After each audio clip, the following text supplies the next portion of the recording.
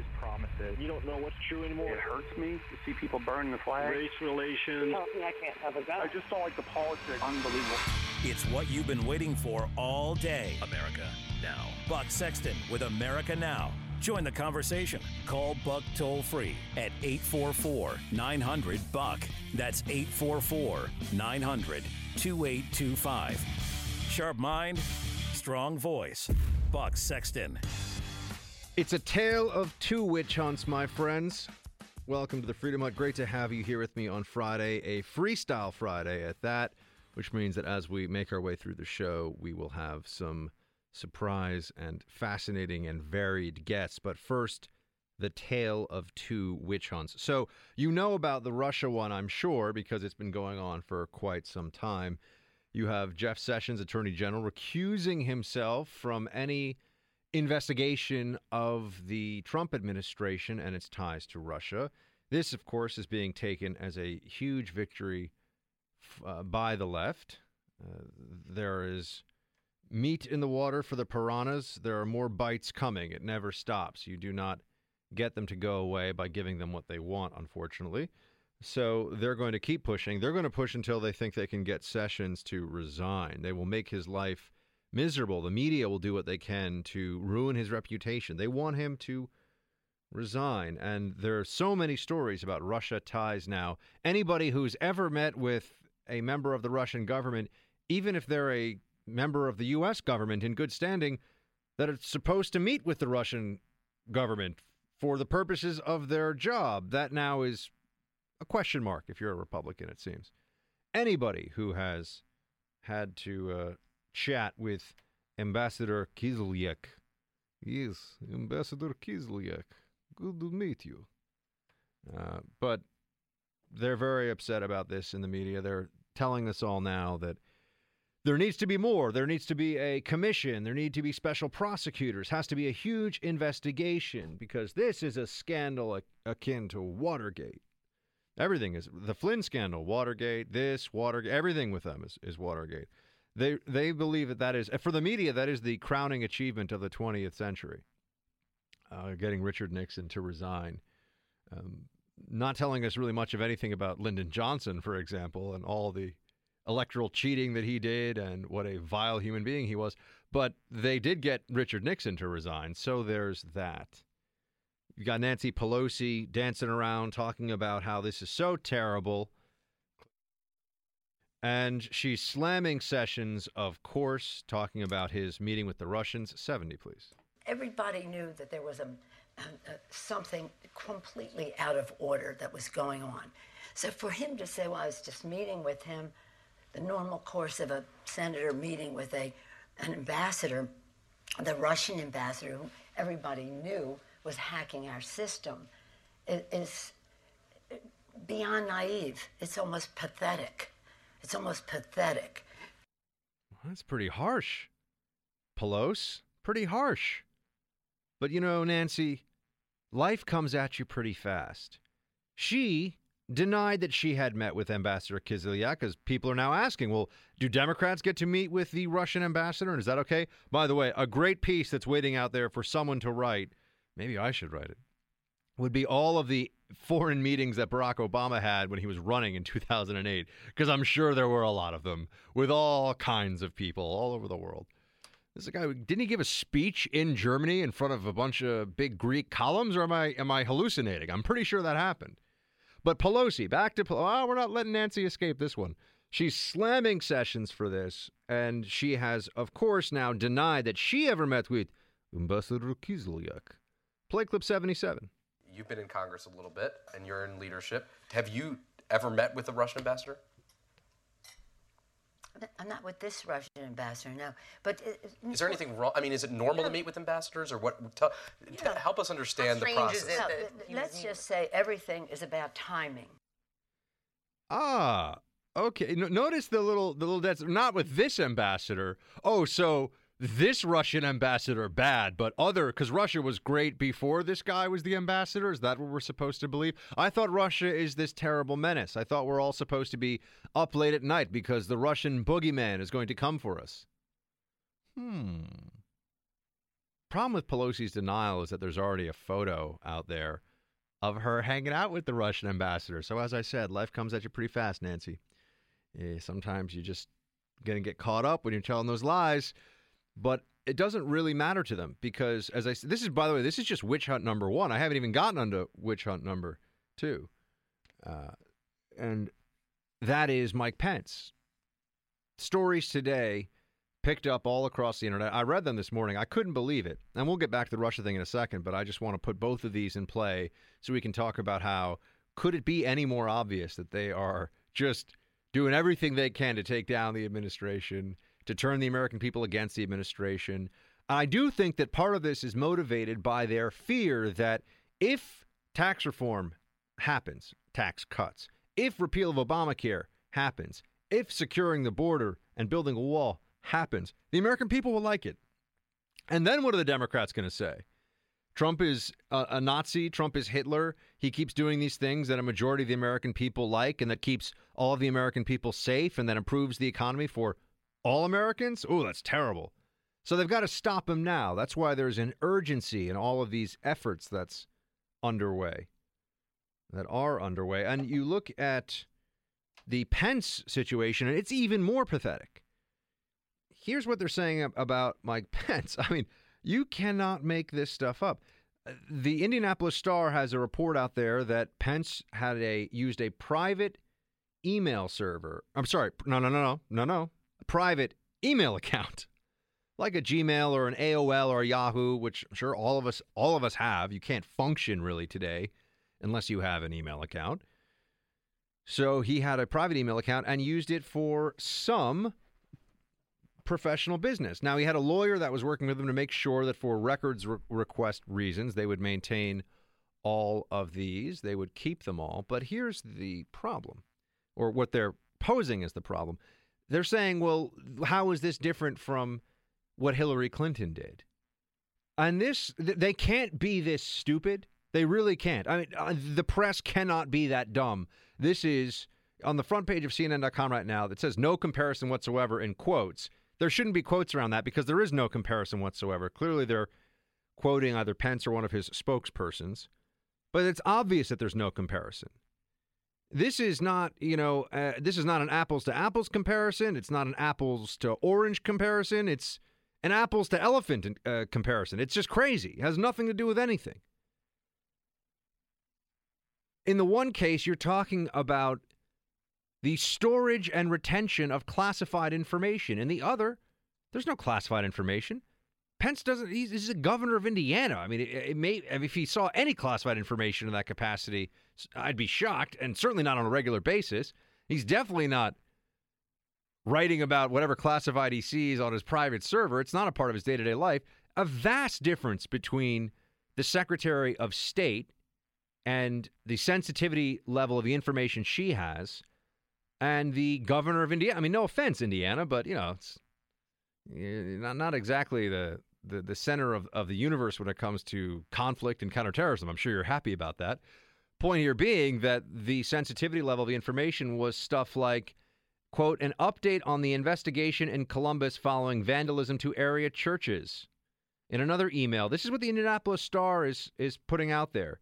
And then people are raising this comparison between Hillary Clinton's, which also, by the way, was not just an email account, it was an email server, and it was set up very obviously and specifically to evade FOIA requirements. Pence had a system in place to comply with state records requests, and he really was talking about the equivalent of yoga and his daughter's wedding planning or whatever. I mean, that's what Hillary said she was doing, which, of course, was a lie. Over 100 cases of classified, not kind of sort of maybe classified information on her computer. Each instance is a federal crime. But they put out this comparison. You're seeing people say, well, is there a question mark? Is there a comparison? Why don't they just skip the pretense? I would like to see the New York Times, Washington Post, CNN, and others just say Trump and Pence equals Hitler, question mark? I mean, they're not saying. They're just asking questions. They're not coming out and accusing them of being Hitler-like. They want to know if you think they're Hitler-like. Oh, aren't they so clever? They're so smart, these media people. So the Pence comparison is complete and utter nonsense. I mean, they say at one point in one of these pieces that I read, they said, "Oh well, he is." He was talking about security issues, and then you read down, and it's security issues like the gate at the governor's mansion. I don't think any covert agents are going to lose their lives because somebody hacked into Pence's server or hacked into his email and saw the email about the gate at the governor's mansion. It's Indiana. I'm guessing it doesn't have a moat with alligators, dudes with laser guns everywhere, and helicopters flying overhead. I'm sure it's fine. So then you have to ask yourself why would they even pretend to have this just silly comparison? Or what is just to get Pence out there, to create the perception of a Pence scandal too, to have a psychological momentum going here where everyone says, oh, it's going so badly. Oh, even Pence now, his email was hacked. Is that like Hillary Clinton? To put the White House on defense, to force their spokespersons or Trump or his Twitter account or all of the above to respond to this nonsense. But no serious person, certainly no serious journalist, could make any comparison between Hillary and Pence's email situation, but another witch hunt. Another witch hunt. So they're going after Sessions for Russia. They're going after Pence for email. You'll notice that there's not much of a case being made by all of these Democrats and their allies in the media for why Trump's plan on Obamacare, which I know is secret, and we'll get into that, or the congressional plan is still secret. We will dive into that in a few minutes. But this is the game plan, everyone. You're seeing it. A combination of lies, lawfare, and obstruction. That's what they're going to do. They'll lie to the American people about what's happening. They will sue. They will rely on the bureaucracy to dig in its heels, even in ways that are unethical. And then they will, and that's part of the obstruction. And then they'll turn around and say, see, this administration can't get things done. It is appalling.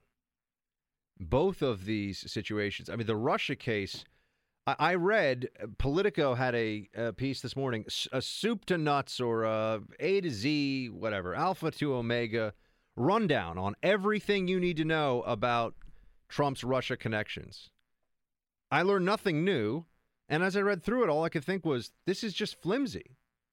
There's no there. And the desperation to try to prove something is obvious when you have people who are now having to defend. Well, have you ever met with the Russian ambassador?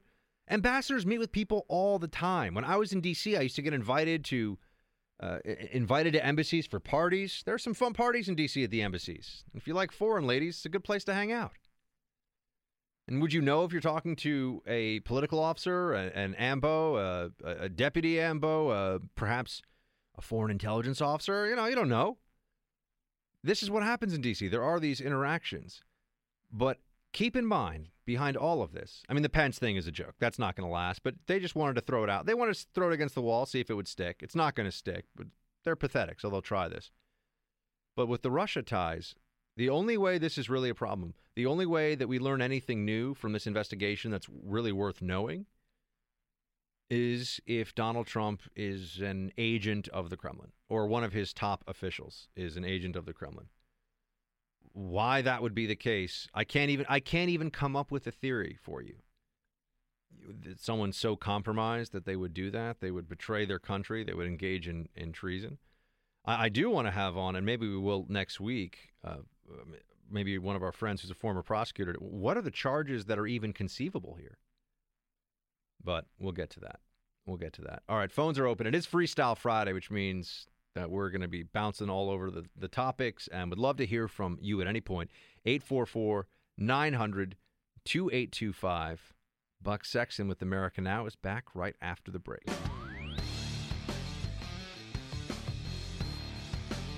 Buck Sexton back with you now.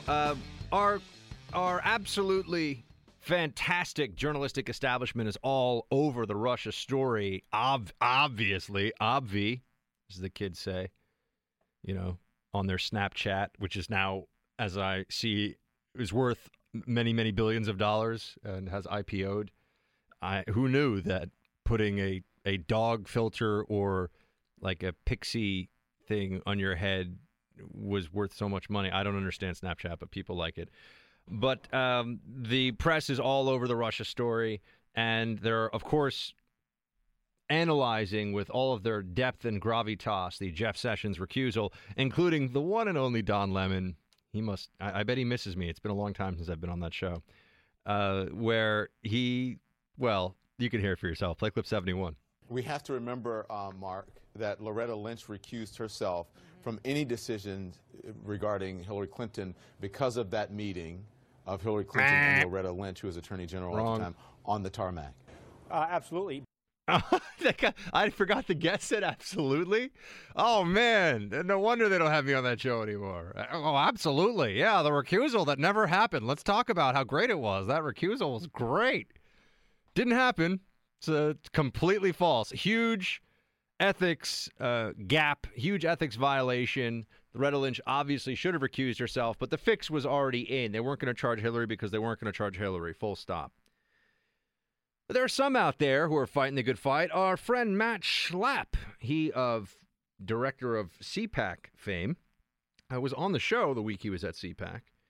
He was having a little chat with MSNBC.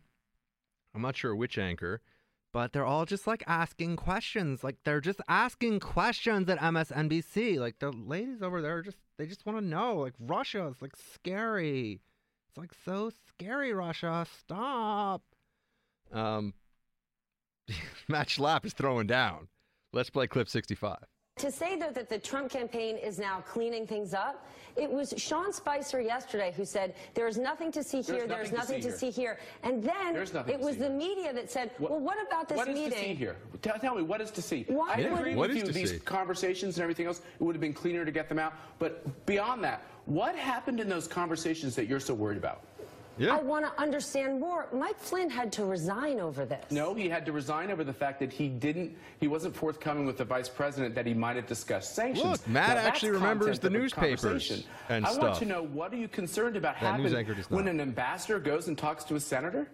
If a meeting took place during the transition with Jared Kushner, one of the president's closest advisors and son-in-laws, why didn't we know about that during transition when the president showed the whole world who was going in and out of Trump Tower, but the ambassador came in the back door? Help me know why. I want to rewind this a little bit. Please. So all these ambassadors have had all the same conversations with the Hillary campaign and with key Democrats. It's what ambassadors do. Just because you have a meeting or a conversation, you can't make the leap that person who had the meeting was somehow rigging our elections. I don't want to make the leap. So No, she does have though. As much info She wants to make the leap. Should we have a camera in every meeting that was in the transition so everyone sees every meeting?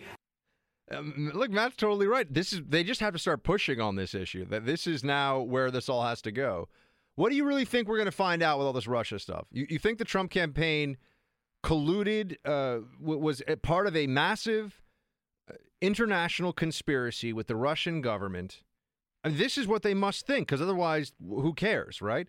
Massive conspiracy with the Russian government to hack John Podesta's email account because they, one, would know what's in there, and two, would think that would change the course of the election and get into the DNC emails.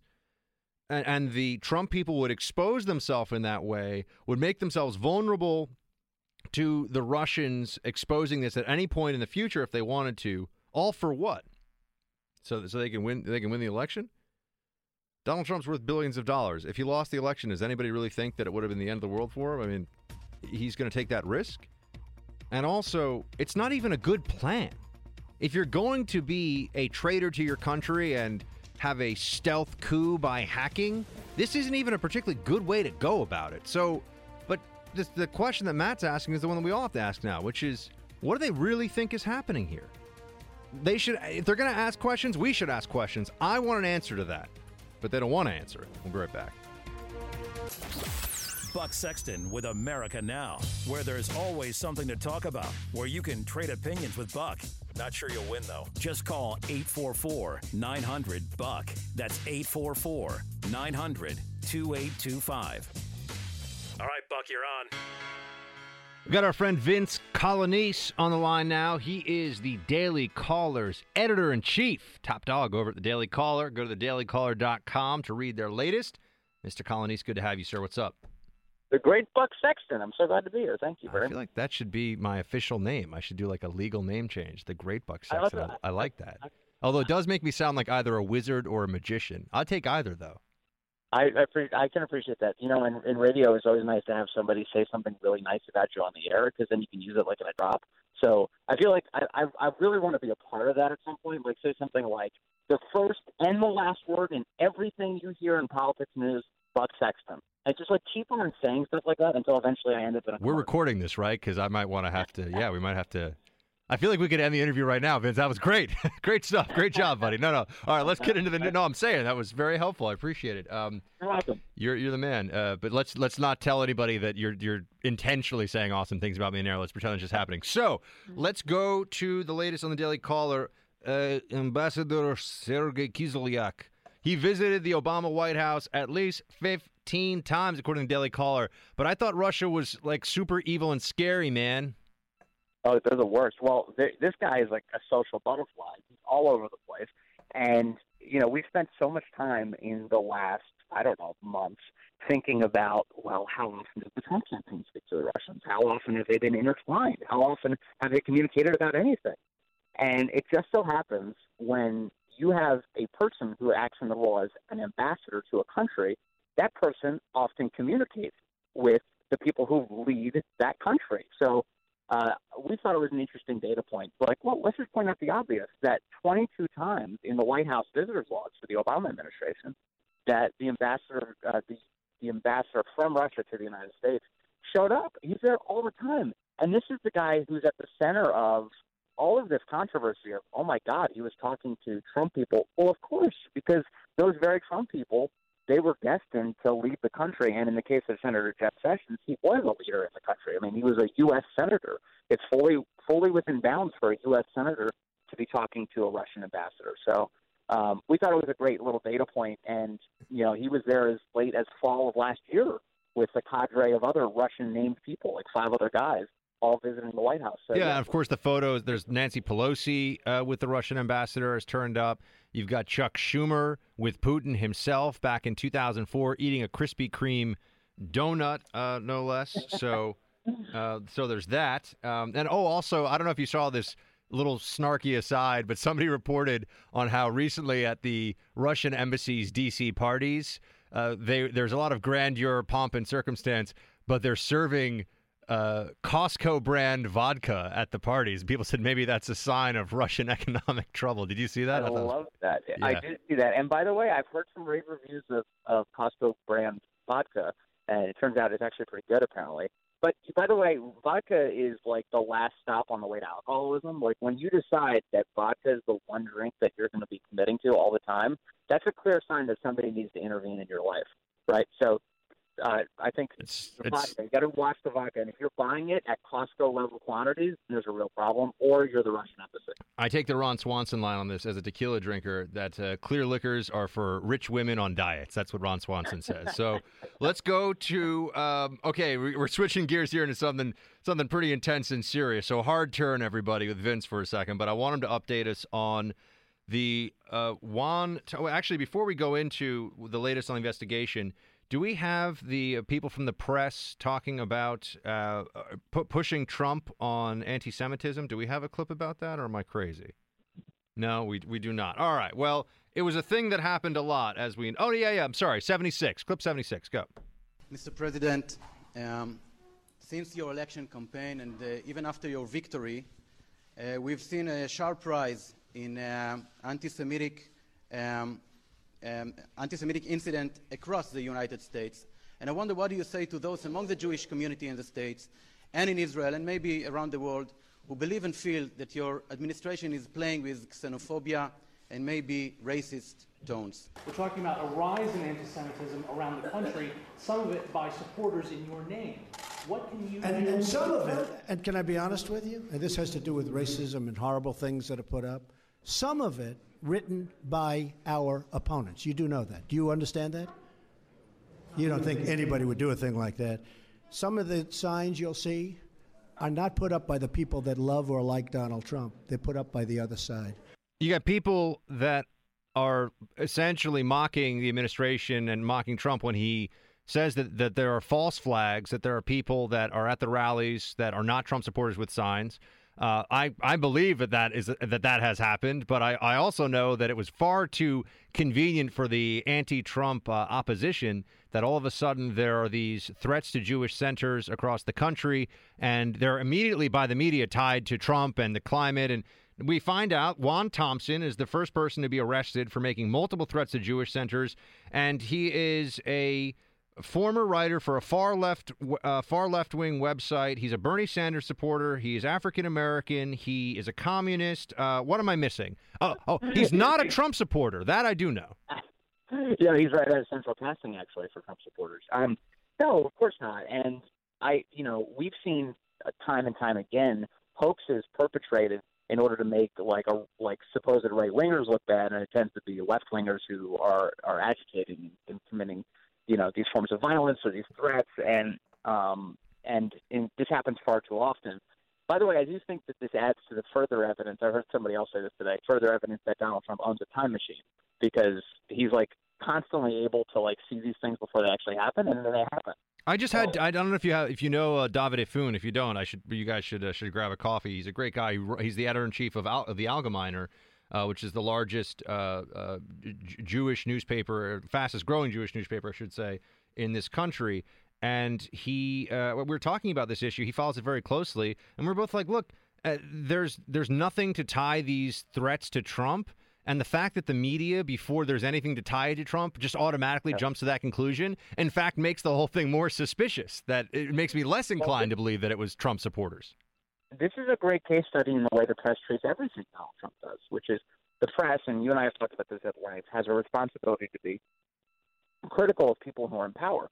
But the presumption on the part of Donald Trump is always a presumption of guilt, not a presumption of just needing to be vetted, right? So for the press, usually it's losing guilt when it comes to Donald Trump. And Trump, the only thing he could have said that would have satisfied his liberal critics would be, my own supporters are anti-Semites, and I disavow my own support. That's what they were looking for. And of course he's not going to say anything like that. But the press just has this fever dream where they think that there's all this anti-Semitism emanating out of that Donald Trump is responsible for, by the way, in their eyes.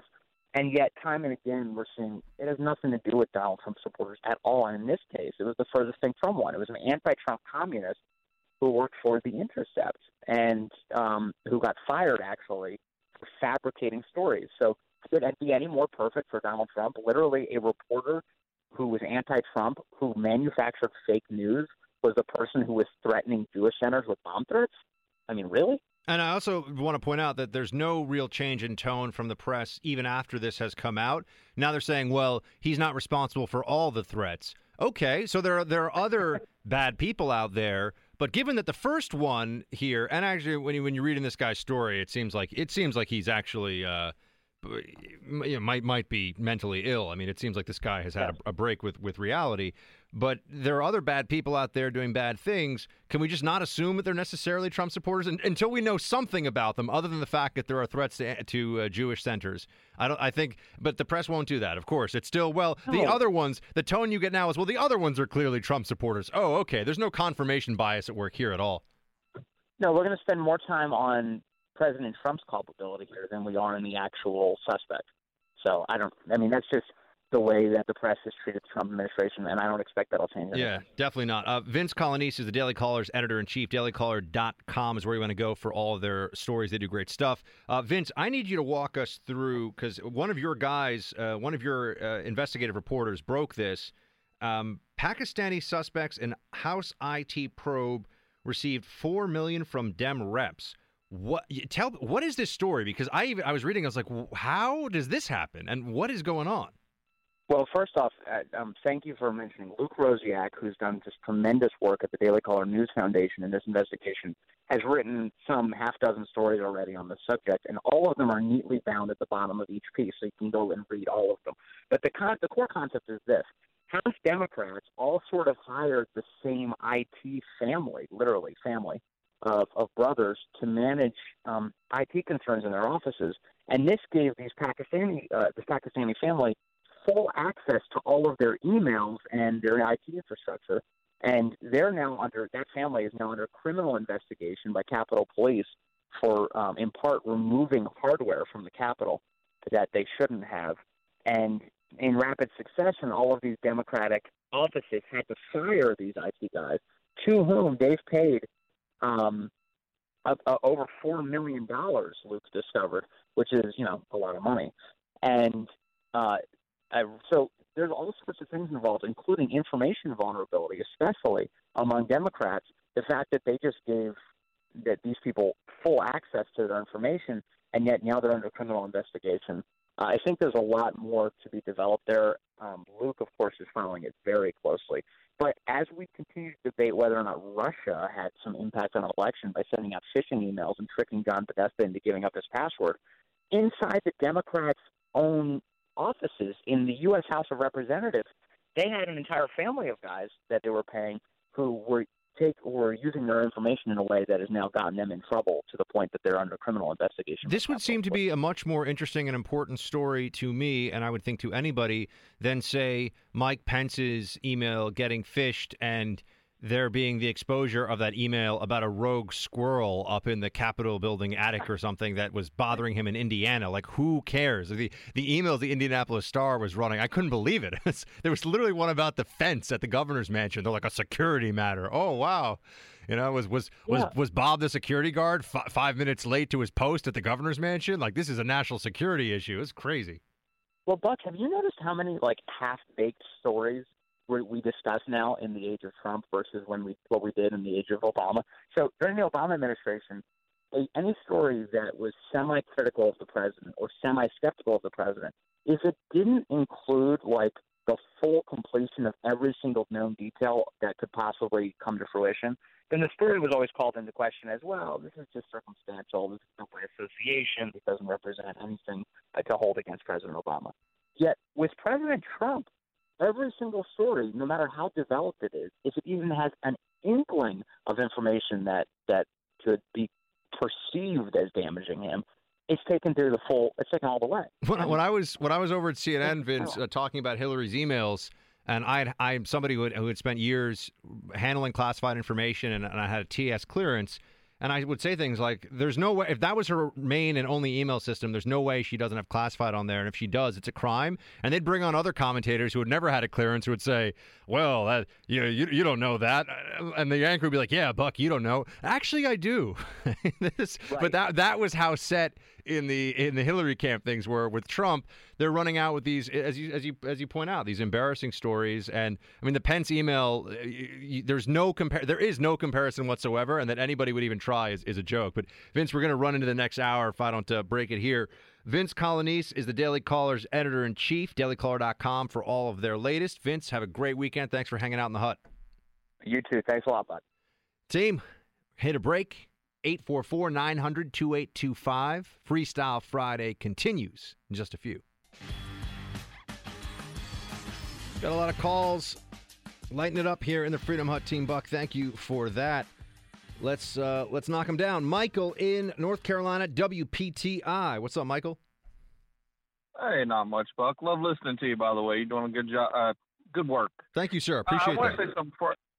I want to say something before I get started, and that's this: diplomacy doesn't start without communication. So at some point or another, Trump does need to speak to Russia. At some point or another, the media needs to lose their fascination with him speaking to Russia. I understand their whole conspiracy theory, but I didn't hear them at one time back in 2011 when there was a video and audio recording of Obama sitting with, I'm not sure if it was a diplomat, ambassador, prime minister, but it was a Russian official. Medvedev.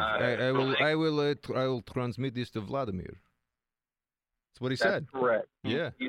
I'm a one-man audio player. Oh, yeah. Yeah. But, I didn't hear, and I still don't hear the media bringing that up very much. I mean, that was massive. And I thought for sure back then there would be a story of that because, the whole Crimea thing that happened shortly after that, it's almost like he was complicit in it. But yet there's no substance with that. It's like, okay, well, him and Hillary with her whole deal with, what was it, Uranium One or or whichever with the 20% of our uranium that was contracted to Russia. All these Democratic Russian connections aren't really being mentioned. Oh, you mean like when Hillary was Secretary of State and her husband got paid $500,000 for one speech by a Russian bank, which means the Russian state, more or less, because Russian states own the Russian banks, paid $500,000 for a speech. I mean, that must have been one heck of a speech. Must have been good. Oh yeah, not to mention, and there's still some information to be gathered on this. There was a Senate or congressional hearing on this. Keep in mind that Democrat federal prosecutors wanted to lock up Bob McDonnell and his wife because his wife got $150,000 in loans and gifts from a businessman in Virginia, and no official favor was done. Meanwhile, Hillary is Secretary of State, and her husband is getting paid $500,000 a speech by foreign countries, including Russia, which is a foreign adversary in geopolitics, and nobody even bats an eyelash. It's like, yay, Bill's speeches are just great. Who wouldn't pay $500,000 for him? I don't think he's going to get $500,000 anymore, I'll tell you that. No, and it's bribery at the highest level. Oh, I don't know why there weren't corruption charges brought down for that. But it's ridiculous. Michael, it all ties in too, right? People look at this now and they say, oh, so we're supposed to be so outraged over Jeff Sessions speaking twice to the Russian ambassador, once in a completely off-the-cuff kind of, chance setting, and we're supposed to be so outraged about that. Meanwhile, their candidate was running a giant, as you pointed out, a giant global bribery scheme, selling influence at the very highest level to foreign governments while she was Secretary of State, full stop. And they want us to be outraged about Jeff Sessions being like, hey, what's up, Kislyak? Let's chat. I mean, just not going to happen. It's just not. I can't summon the outrage. I can't do it. Michael Shields, hi, man. Thank you for calling in from North Carolina. I want to say one last thing. Oh, okay, quick. We're about to what? When the Supreme Court justice was being elected and Jeff Sessions was on stand, I listened to that man for a few weeks there, and I had actually hoped that he would be running for president under this last election. But I'm glad Trump did win. I think it's ridiculous that they're going after him. Okay. Thanks, Michael. Appreciate it. Guys, it's Freestyle Friday, which means that we're going to be bouncing around from current events to just interesting topics that are in the news. And I want to give you a taste of some different things this afternoon, this evening. So we're going to talk about space coming up and space exploration, the SpaceX program, the private sector taking people into outer space, the moon, all that good stuff. So, Team Buck, we are going to boldly go where the team has never gone before. Stay with me. Buck Sexton with America Now, where there's always something to talk about, where you can trade opinions with Buck. Not sure you'll win, though. Just call 844-900-BUCK. That's 844-900-2825. All right, Buck, you're on. Welcome back, team. Space is in the news, so let's talk about it for Freestyle Friday. 5, 4, 3, 2, 1.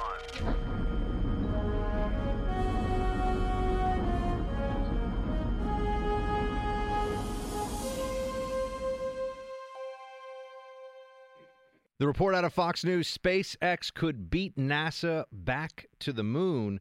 Well, this sounds interesting. We should have somebody who's an expert on the subject join us. Oh, we've got one. Phil Larson.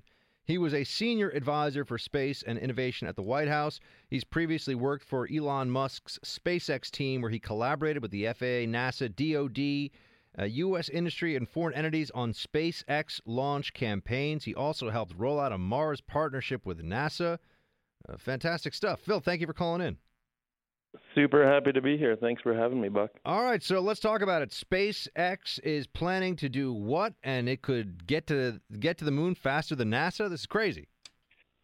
Well, it's important to point out, of course, NASA's already been there a bunch of times in the 60s and 70s. So what's unique about this mission, and it's a particularly opportune moment, I think, for SpaceX to announce something like this as a new administration grapples with their plans for NASA.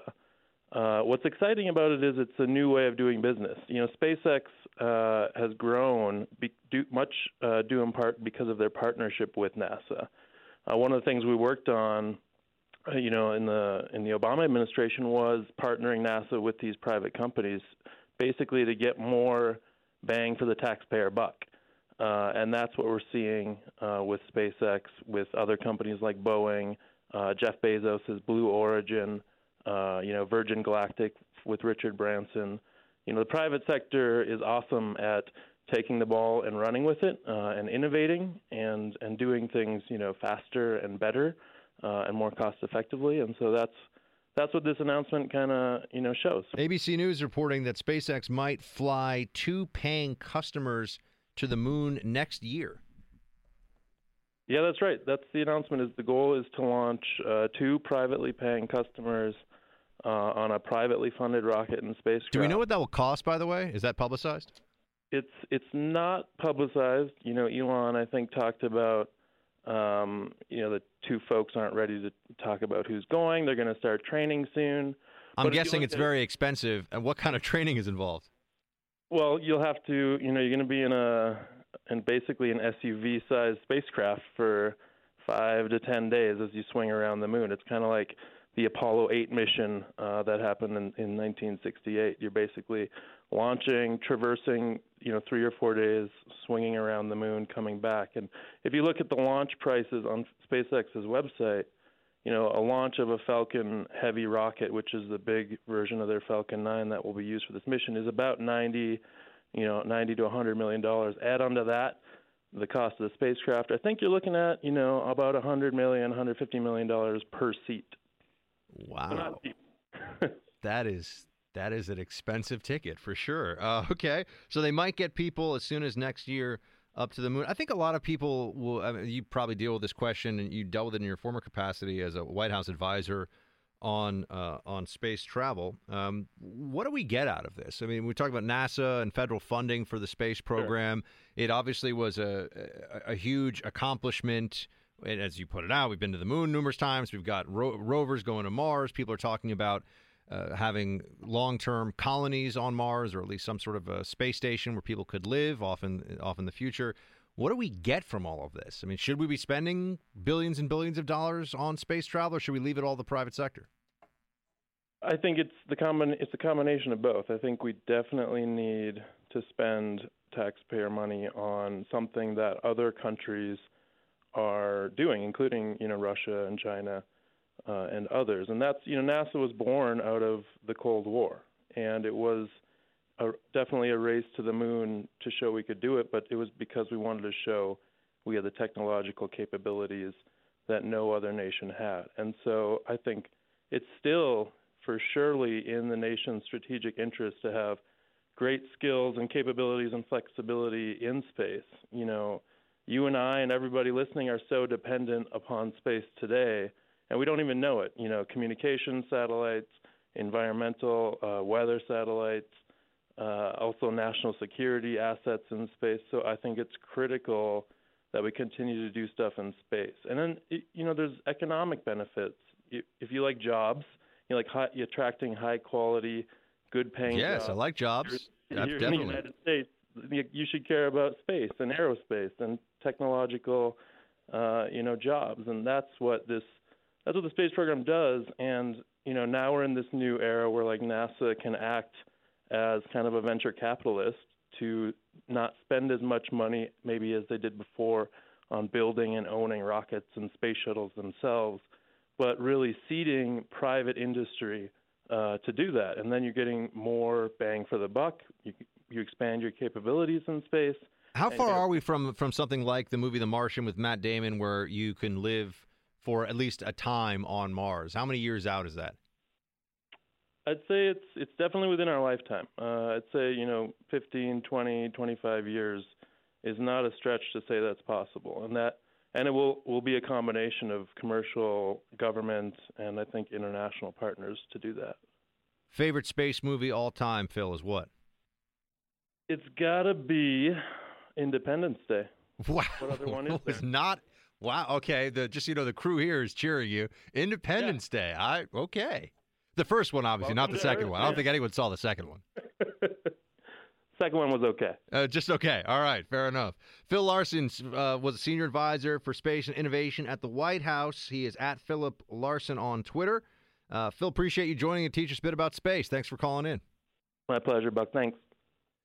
All right, Team Buck, gonna hit a break, take your calls on the flip side, and talk about a whole lot more. Stay with me. I'm getting a little worried about these Republicans and the Obamacare repeal. It's funny. The second I say this to you, I see on the monitors Rand Paul popping up on Fox News. But he's making some very worthwhile points in the last couple of days on this. Why is this not, first of all, already happening? They're working out the details. What have we been paying these Republicans in the House and the Senate to do for the last, 4 or 5 years or so? What is going on here? And Rand Paul, Senator Rand Paul, is asking that very question. Play clip 73. We did compromise about a year ago. We all came together and we voted for about as complete a repeal as you can kind of get under those rules that we have to deal with. So we were unified. Every Republican, save one in the Senate, voted for this repeal. And I think every Republican in the House voted for it. So the simple way to get this done, we can get this done today. And I've told the president this, I've told the vice president this, I've told everybody at the White House this. If you want to get it done, vote on what we've already voted on and vote on replacement separately, and we can have a debate over what goes into replacement. But the thing is, repeal needs to be complete repeal, because if you do partial repeal, I think the situation gets worse.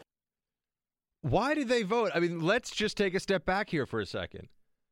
This is healthcare. This matters to all of us. Why did they vote on repeal? And now we're being told, well, that was just for show. They weren't serious. It wasn't, well, this is, if we could get this through today, we would do it. They voted for repeal. They knew it couldn't get through. And now they have an opportunity to get it through, and they're saying, well, hold up. Now we got to take this seriously. Not good, everybody. This is not confidence inspiring about this Republican Congress. And they, it's like a lot of stuff we've seen in recent years where Republicans are, whether it's, telling us that they're going to repeal Obamacare, they're going to crack down on immigration. They say these things that appeal to the base. Obamacare's been a huge one, though. And, you got, I remember years ago, John McCain, build a dang fence. I don't think he'd be talking about building the dang fence now. I don't think that's his position, but he was trying to win. So that was the ad he was running back in 2008. I know he was a senator running for president, but these senators who are running for Senate, they play games. They realize what's popular with the base, and so they say it to get elected. Now they're in a place where they can actually do something. And we're getting a lot of I don't know. I'm not sure. I don't know about that. You're like, wait, hold on a second. What do you mean you don't? Well, it's really complicated. It's a lot of moving pieces. It's complicated. I thought you guys have been working out these complicated moving pieces for years now. So if they've been running on repeal shouldn't be that hard. Replace may be more difficult, but they can repeal. They could sign it. They could sign in or the president signs it, obviously, but they could pass a repeal that is phased over time and then put the replacement in. But there's something not right here. And it's tough for me to put my finger on exactly what it is because they're hiding this thing. Rand Paul, this is reported up on CNN. Senator Paul was running around the Capitol building saying, quote, this should be an open and transparent process about the Obamacare bill. This is being presented as if it were a national secret, as if it were the plot to invade another country, as if this were national security. That's wrong. So he is he's been demanding to see the Obamacare repeal bill, and I can understand why he would want to, and especially senators who have been making a big case about this for a long time now. They're going to look really silly if all of a sudden we're being told, well, we're just repealing parts of it. That was not the promise. It wasn't repeal a little bit and then replace one day and then maybe repeal a little more and then replace a little more. It was repeal and replace. Make it as if Obamacare never existed. That's what we were told. Now, as part of repeal, maybe they expand, or rather they keep the Medicaid expansions in place. But as we talked to Avik Roy about last night, that's just a political concession. That's you don't want to take away, or people that are running for office in certain states don't want to take away what is just an expansion of a welfare program because of the votes that they will likely lose. That's what that is. That's nothing to do with, repeal and replace is so complicated. Well, it's complicated depending on what your goal is. If your goal is to just get rid of this law, this multiple thousand pages of law, whatever the final tally ended up being, and then come up with a new healthcare form. I read I think it was a Washington Post reporter in a snarky little exchange out there for the world to see, saying that, well, the states there already is interstate competition between the states. It's allowed under Obamacare. And I read into this, and I read the relevant sections of the bill, because I was like, well, hold on a second. Well, what is this? How is that supposed to work? And the way that works is that states could theoretically allow you to buy, like New York State could allow you to buy insurance from Texas, but no state has yet done that. And that's in part because the states all set their own baseline of what has to be covered, and they're not doing it. But the purpose of allowing interstate competition for healthcare purchases is not so that states can work with each other. It's so that people can just buy what they want to buy. And if states have to allow you to do that and make agreements with other states, that is not that is not interstate commerce. That is state-to-state commerce. That's not the individual being in charge of where the dollars go. So there's a lot of misinformation out there about what the bill currently is and what the realities of it are. I thought the most interesting part of our discussion last night on Obamacare was that if you reform the individual market and make it... See, right now, the way it's set up is that the individual market is the forgotten stepchild of the healthcare market, because everyone's so used to getting it because of the tax benefits through their employer. That's how most of us get our insurance. But then when you lose your job or you have a gap in coverage and then you have pre-existing conditions, big problems can result from this. And so the individual market, you have very few options. They're overpriced and bad plans. They're also not subsidized as your employer-provided plan would be, and the tax treatment is different. But if you were to make, and I was thinking about this as we're talking about it last night with Avik Roy, if you were to make the individual market really competitive and solid and good, and you could just read the same way that those of you who have home insurance or renter's insurance or car insurance, any of that, you look at your contract, what's covered, what's not, what do you pay, and that's it. You eliminate all these games. Right now the system is intentionally opaque because insurers are constantly trying to find ways to protect their bottom line. People all want to believe someone else is going to pay for their health care, and it's just this big merry-go-round of cost shifting. If you were able to buy a plan that was a good plan that covered you and that you didn't have to worry when you went on to your next job, or if you went through a period of unemployment, because you knew what your plan was, you could budget for your expenses, you had an understanding of what you're in, and you had access to doctors that you wanted to see, this would make everything better. Maybe you want to keep your insurer provided or your employer provided plan. Maybe you don't. Maybe you decide you're going to become one of those people that's in a much better, much more competitive individual healthcare marketplace. Right now, the individual marketplace is small and bad. And if you have Obamacare, maybe if you had nothing before, maybe you think this is good.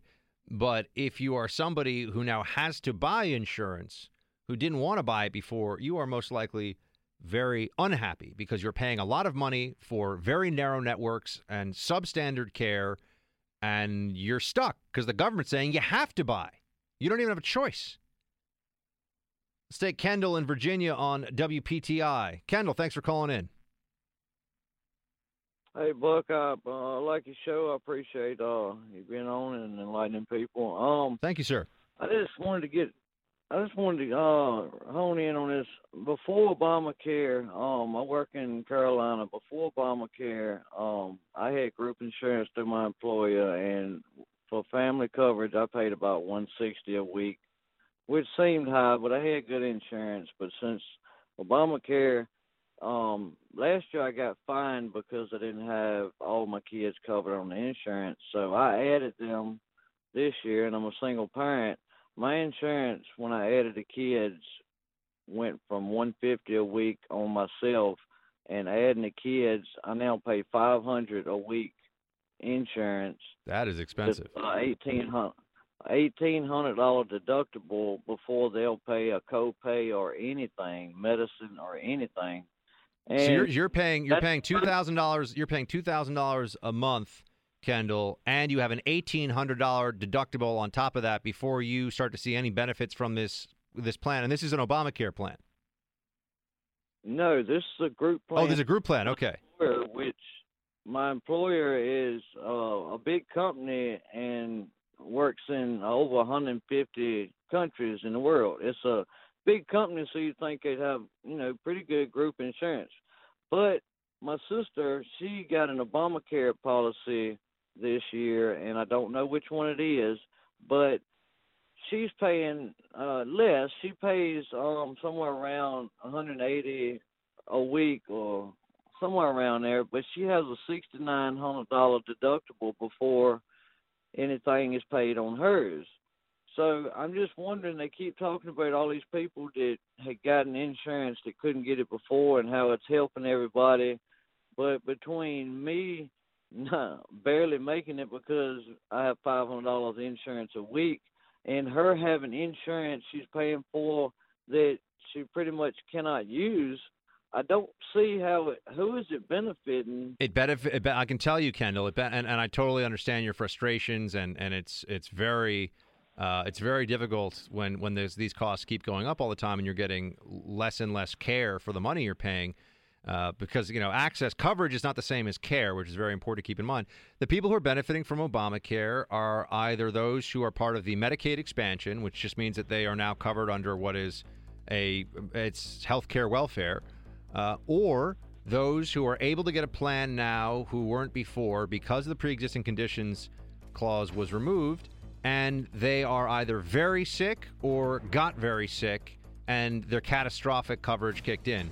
But for people that are reasonably healthy and that have been paying their own health care bills and that are in the individual market, it's a disaster. And that's going to be what it is for everybody else, too, when it expands beyond the individual market. Kendall in Virginia, Shields High, thank you for calling in, sharing your story. I appreciate it.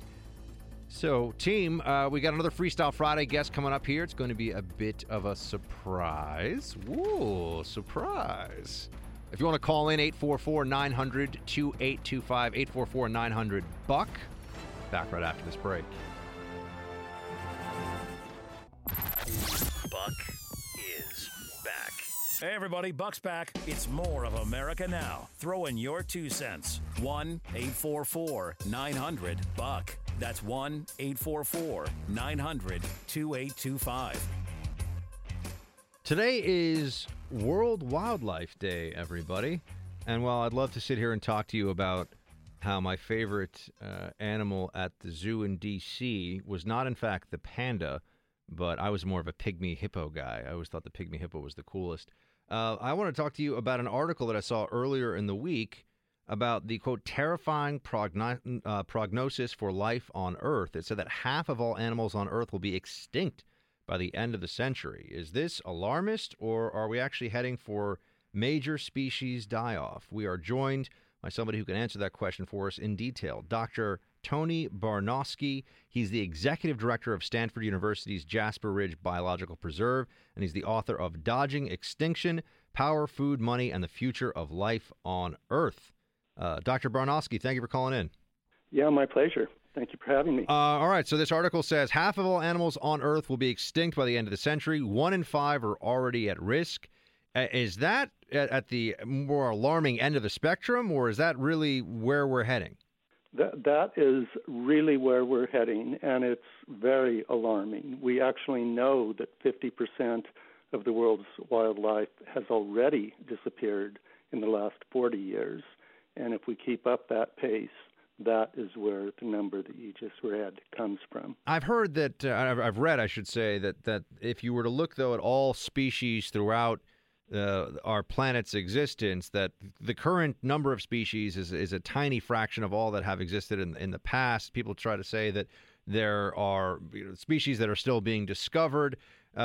Is something remarkably different? I mean, I'm assuming this is going to be where I hear about how human beings, habitat loss, is that what's caused hunting, overfishing? What's causing this? Yeah, so if we compare the rates of extinction going on now to what the normal birth-death rate of species is, it's about 50 to 100 times too fast. And extinction rates haven't been that fast since the dinosaurs went extinct. And what's causing it is exactly what you said. We've converted 50% or more of the planet's land for our use rather than for other species. We've been poaching elephants, rhinos, big cats, and so on for monetary gain, international markets for illegal wildlife trade. And then the third thing going on is climate change, which is at a pace and to a place where living species today have never witnessed. I mean, you wrote a book also called "Tipping Point for Planet Earth: How Close Are We to the Edge?" Is that what is the thesis of that? I just see that here in your bio. Yeah. What is the tipping point? What are we approaching? Yeah, so the tipping point we were writing about in that part of it had to do with the harm we're doing to Earth's natural resources that we depend upon. Part of it had to do with the way societies operate today. And sort of the bottom line of that book is if we keep doing things exactly as we have in the past, the things that we don't like on the planet are going to get much more frequent, i.e. conflicts, migration crisis, loss of species. If we take a step back and say, while these things really are on the horizon, let's plan for the future, we can actually make a very nice world. Is this a rallying cry then for sustainability? What are the answers then? I mean, you're telling me that half of you agree that half of all animals on Earth by the end of this century, which is not that far away, could be extinct. We do what if we want to turn that around? I mean, aren't there some examples of conservation efforts? You mentioned specifically some large animals in Africa that have been poached almost out of existence, but haven't they done a pretty good job of bringing some of them back? I mean, there is hope here, I would think. There absolutely is hope, and the key caveat, as I said, if we keep doing things exactly as we have. Now, when we say half the animals on Earth will be gone in the next 50 years or so, we don't mean that half the species on Earth will be dead. We mean that the numbers of individuals within those species will be cut by half again, over and above the half that's already been cut. And you can see if you keep going into the future, cutting half every 50 years, it's not very long before you do see a lot of extinctions. So the point is, most of the species we want to save are still out here on the planet. In order to save them, we have to think about nature in a different way, and we have to use the planet in a different way than we have, which is 100% possible to do. I can give you three things that would help a lot. Sure. Give me the three.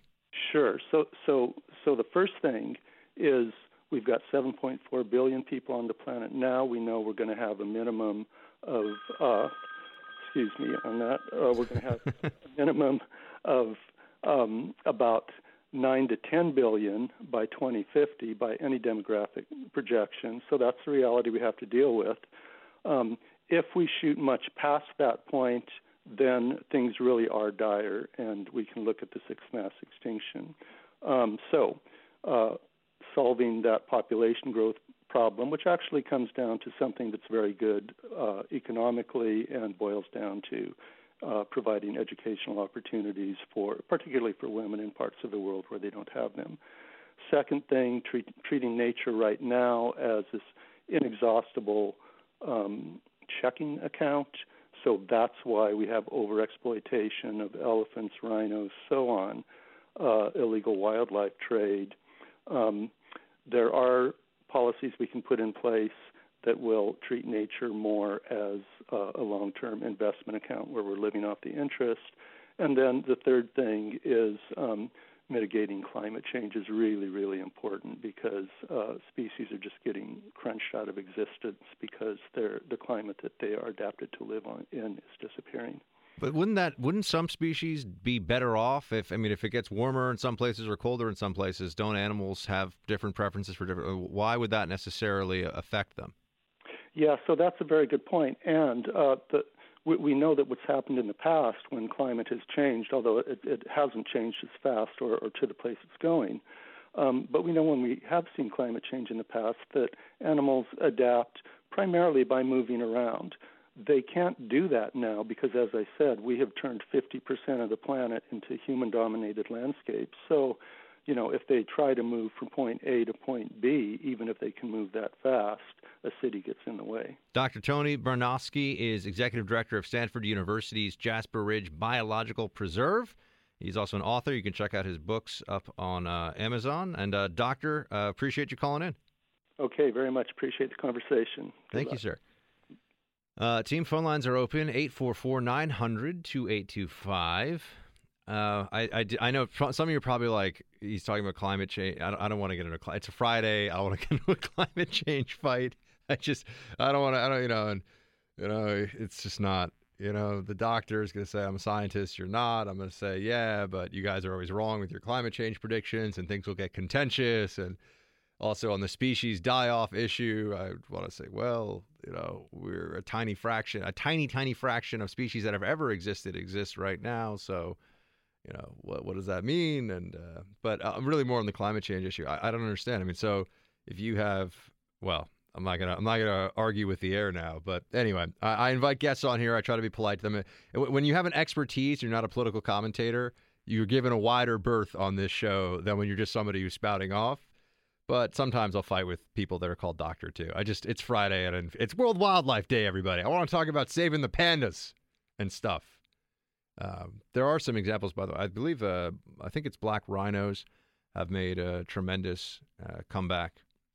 Black rhinos are, I think it's the black rhino. I forget. It might be the white rhino. I don't know. It's one of the rhinos. And actually, hunting has played a large role in it, licensed hunting, because the people that actually are paying for those hunts, it then pays for the preserves for the rest of the animals, and they're very expensive to get it. But then you get into the whole thing of you're hunting big game, and I know that becomes a big virtue signaling issue, very contentious.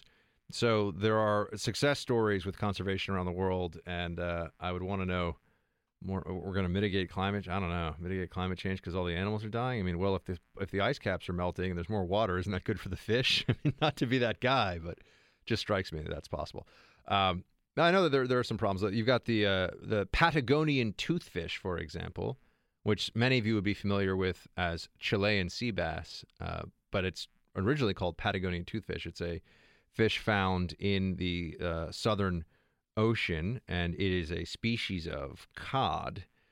I think it's now $1 billion, or has been as much as $1 billion fishing industry, and a huge part of it is that in fancy restaurants, nobody wants to order Patagonian toothfish, but Chilean sea bass sounds quite fancy.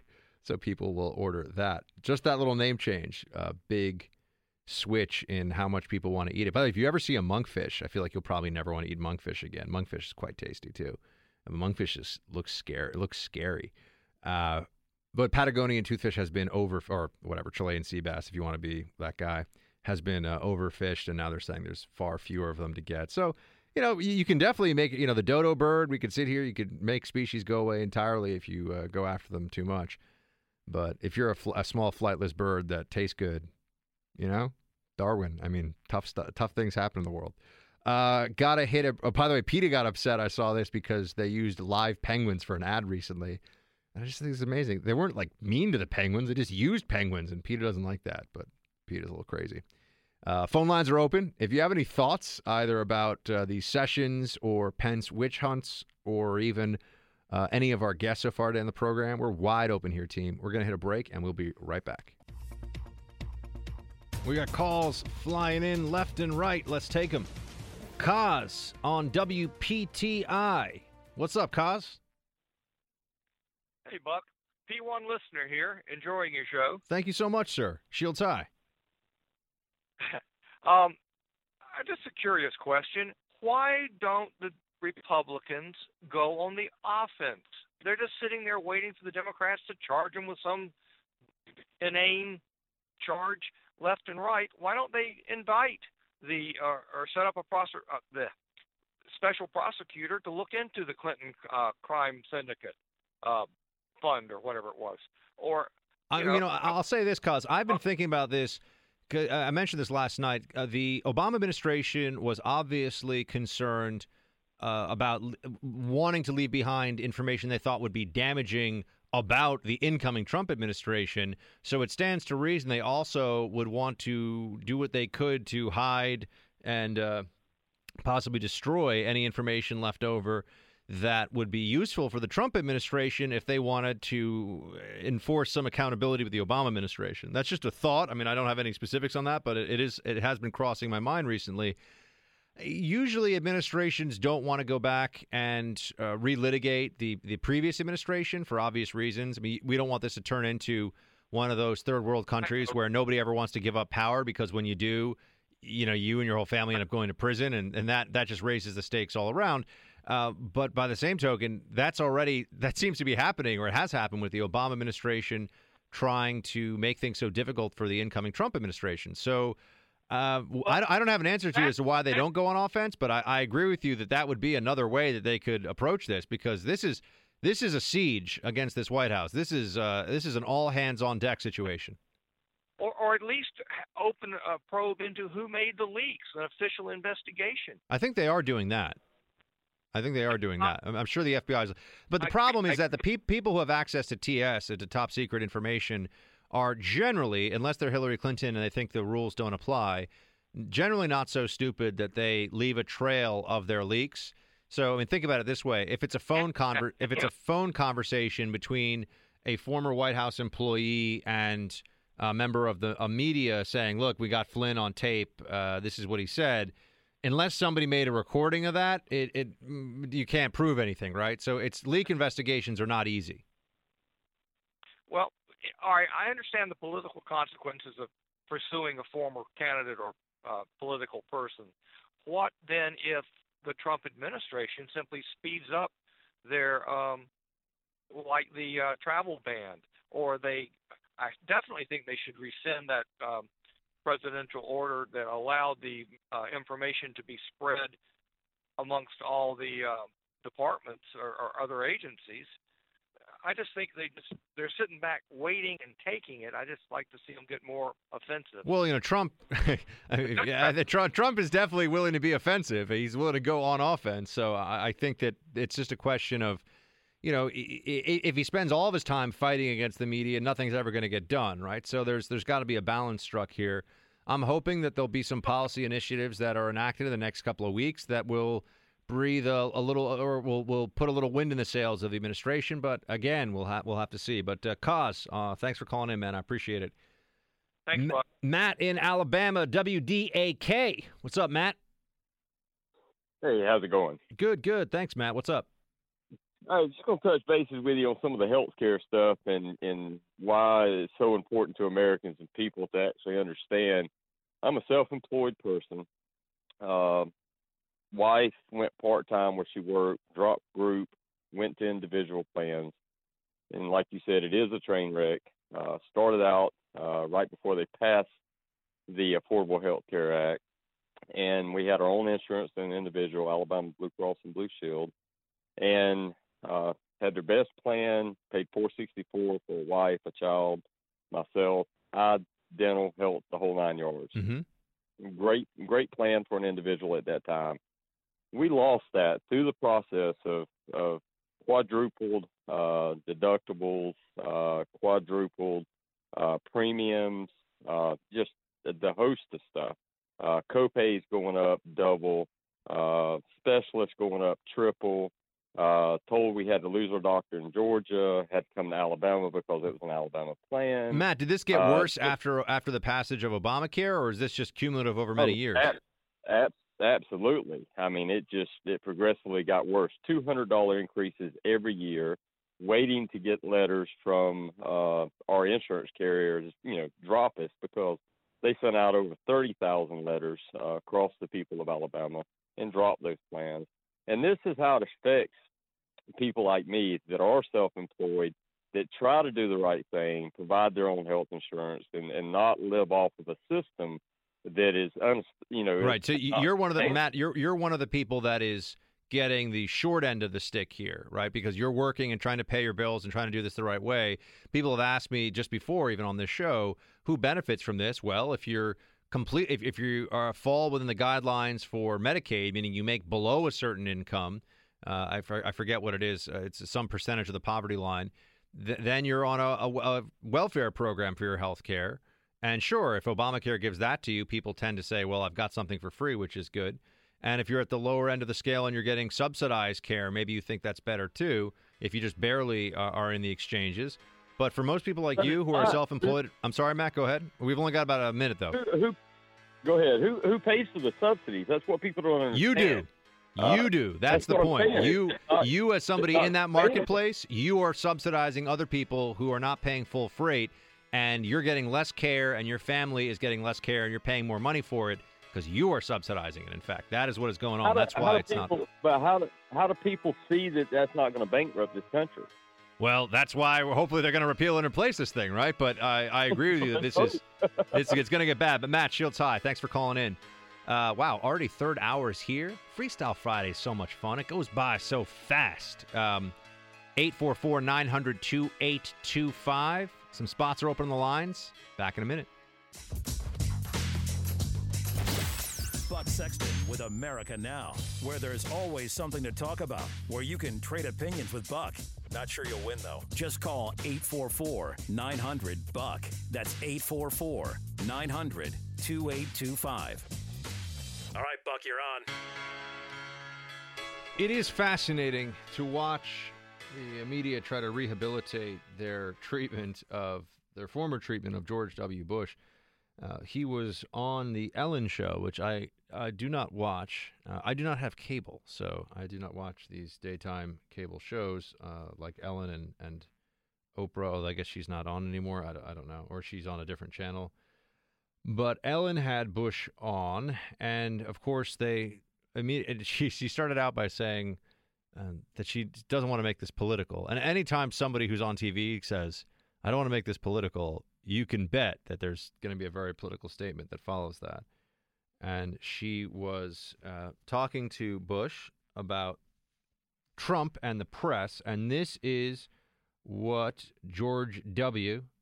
said. Play 67, please. Obviously, the media was not, great to you. They're not great to most presidents. The media is tough. You expect them to be tough. But Trump is raging an outright war against all press and not allowing press to do their job, which I think is a very dangerous thing. Well, here, I said something the other day, and of course the headlines were Bush criticizes Trump. Here's what I believed when I was president. Can we pause that for 1 second? Can we pause it? Can we just pause it for a second? So, not letting the press do their job. How is that the case?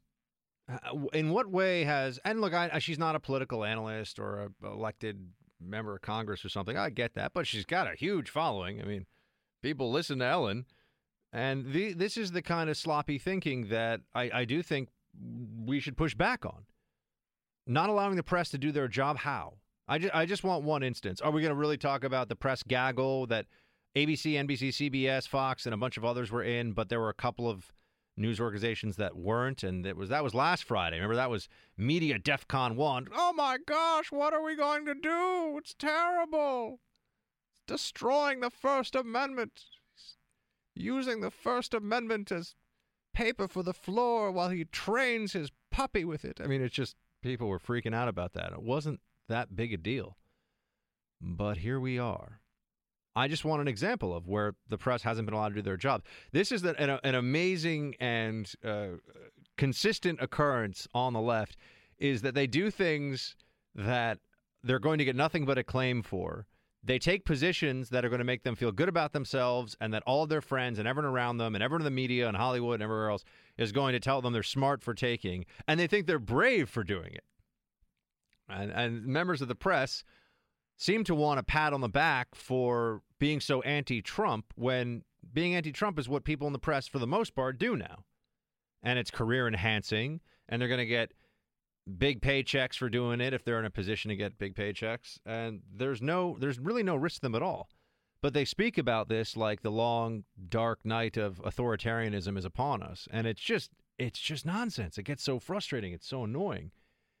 And they're really deluded on this issue, but that's where we are. So anyway, so she says that they're not letting them do their job. And then Bush, whom is a nice guy, not a brilliant strategist, but a nice guy and a lot smarter than the media said he was.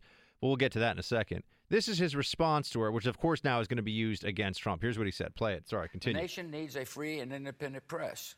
And the reason why is that power can be very corrupting. And we need a press corps to hold politicians to account, including me. Mm-hmm. And, yeah, I didn't like it sometimes when people said things that, about me. But, that's the job. I always viewed I'm going to drop a big word on you.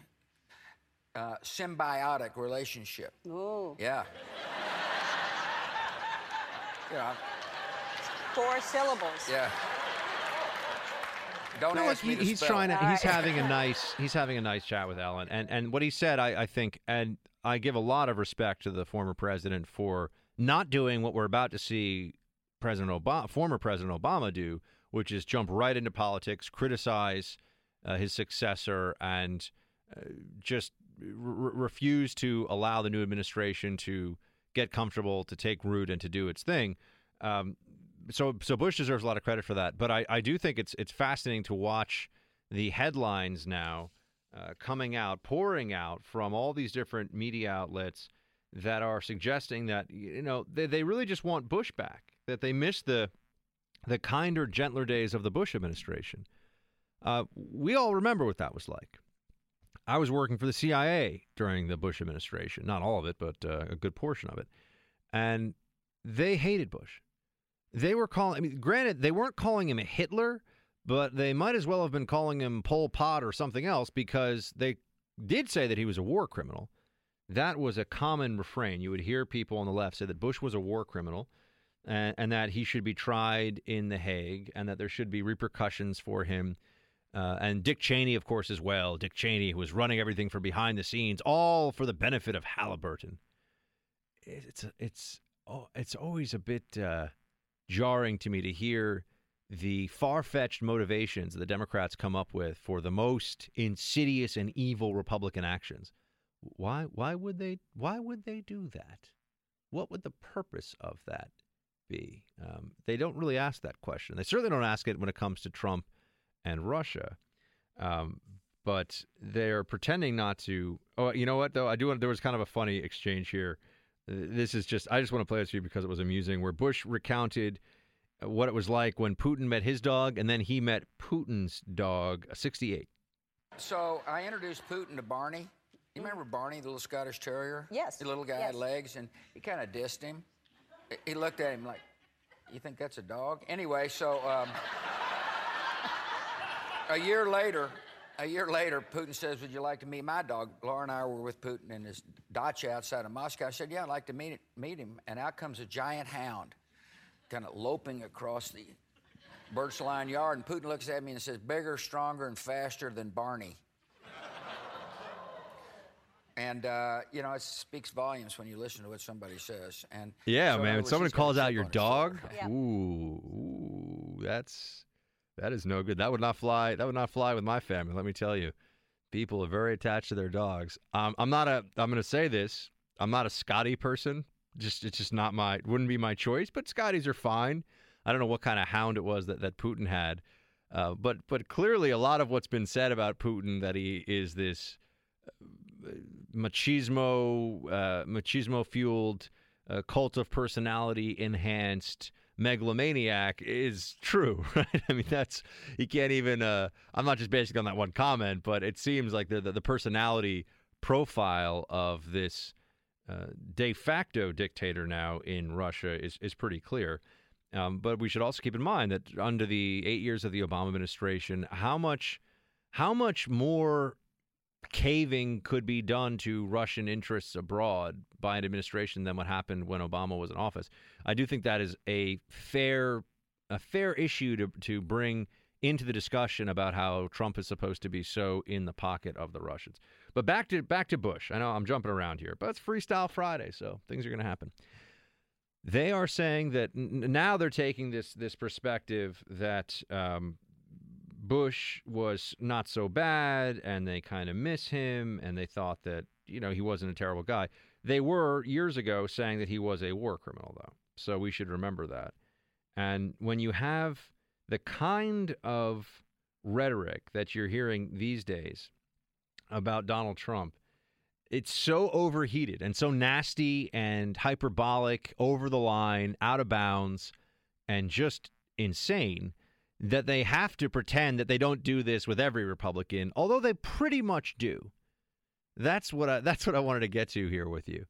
They made Romney, who was as clean-cut and nice and honest and respectable a guy as I think you'd find in politics, they made him seem like a monster that took away people's health care after he gave them cancer and drove around with his dog freezing on the roof of his car and, gave somebody a wedgie in high school or something. I mean, it doesn't matter. They'll find some way to engage in character assassination. With Trump, though, I think I mentioned it earlier in the week in the show, and I didn't get to it, and I wanted to now. There was a Washington Post piece explicitly, and it was under news analysis, so not opinion, really. It was news analysis, which is this blend of actual newspaper news and opinion, and, saying that Trump is borrowing from, by exposing the crimes committed by illegal immigrants, Trump is borrowing from the Hitler playbook. It explicitly says this. I mean, I'm not going beyond what was in the headline here at all. I'm not going beyond what was in the piece. And this writer for the Washington Post goes into the details about how during the leading up to the Holocaust, there was all this anti-Jewish propaganda put out by the Nazis, and they talked about the crimes committed by Jews as though it were inheritable or inherited, and this was just a genetic feature of being one of the Jewish people with the crimes committed. I mean, the most vile, untrue, and horrific propaganda imaginable, leading to an extermination of 11 million people, 6 million of them Jews. There are serious newspapers, probably the second most beloved newspaper in the country by liberals after the New York Times, that are comparing Trump listing crimes committed by illegal immigrants or telling his executive branch to do that to Nazi Germany. This is so indefensible, intellectually sloppy, and honestly outrageous, but it's becoming normalized. Trump-Hitler comparisons aren't a fringe thing. There were Bush-Hitler comparisons. There were people that were, and actually I remember there were speeches at my school when I was in college given by some professors about how we were descending into fascism and Nazism under the Bush administration. But that's college professors. I mean, they're loons. Not all of them, but a lot of them. But the reality here is when you line these two things up, not only, of course, do you not have the mass extermination of a group of people in the most horrific circumstances imaginable at all, right? That's not occurring now.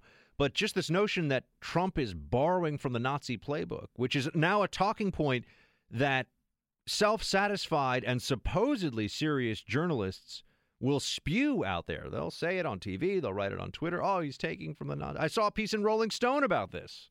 Not that anybody should take Rolling Stone seriously. I hope that UVA fraternity's moving its location to wherever the owner of Rolling Stone, Jan Wenner, has his beach house. But they wrote about it in Rolling Stone. Oh, it's borrowed out of the Nazi playbook. Well, if listing first of all, illegal immigrants are not a race. So you have to start there. So to say that this is inherently a racist act is to ignore that there are people who are illegal immigrants, who are illegal aliens who are in the country from countries all over the world. And then on top of that, the FBI already gives breakdowns of crime by race. This is statistically, you can go see this online. The FBI, and they've been doing this for decades. But that I guess we've just gotten used to as a way of they're trying to look at crime data and they want to know what's going on, and you can go look at it, FBI.gov. But illegal aliens, that's too far. That's Nazism to publish that information.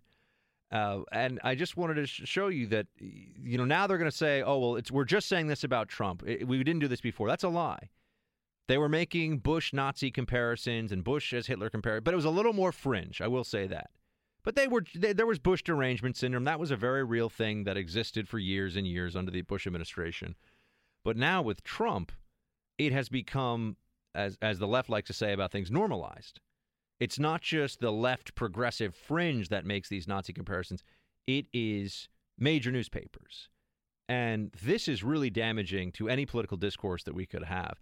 How am I supposed to take the same people that are saying that Trump, well, they said it probably then too, Trump is borrowing from Hitler's playbook by having his administration publish the crimes of illegal aliens. Those same people then turn around and want to tell me that I should believe them, that there's some grand conspiracy involving the Russians, that there's some terrible national security vulnerability that we have been exposed to because of the Trump administration. And I'm supposed to take this on faith. They have no evidence, but I'm supposed to take this on faith. Why would I do that?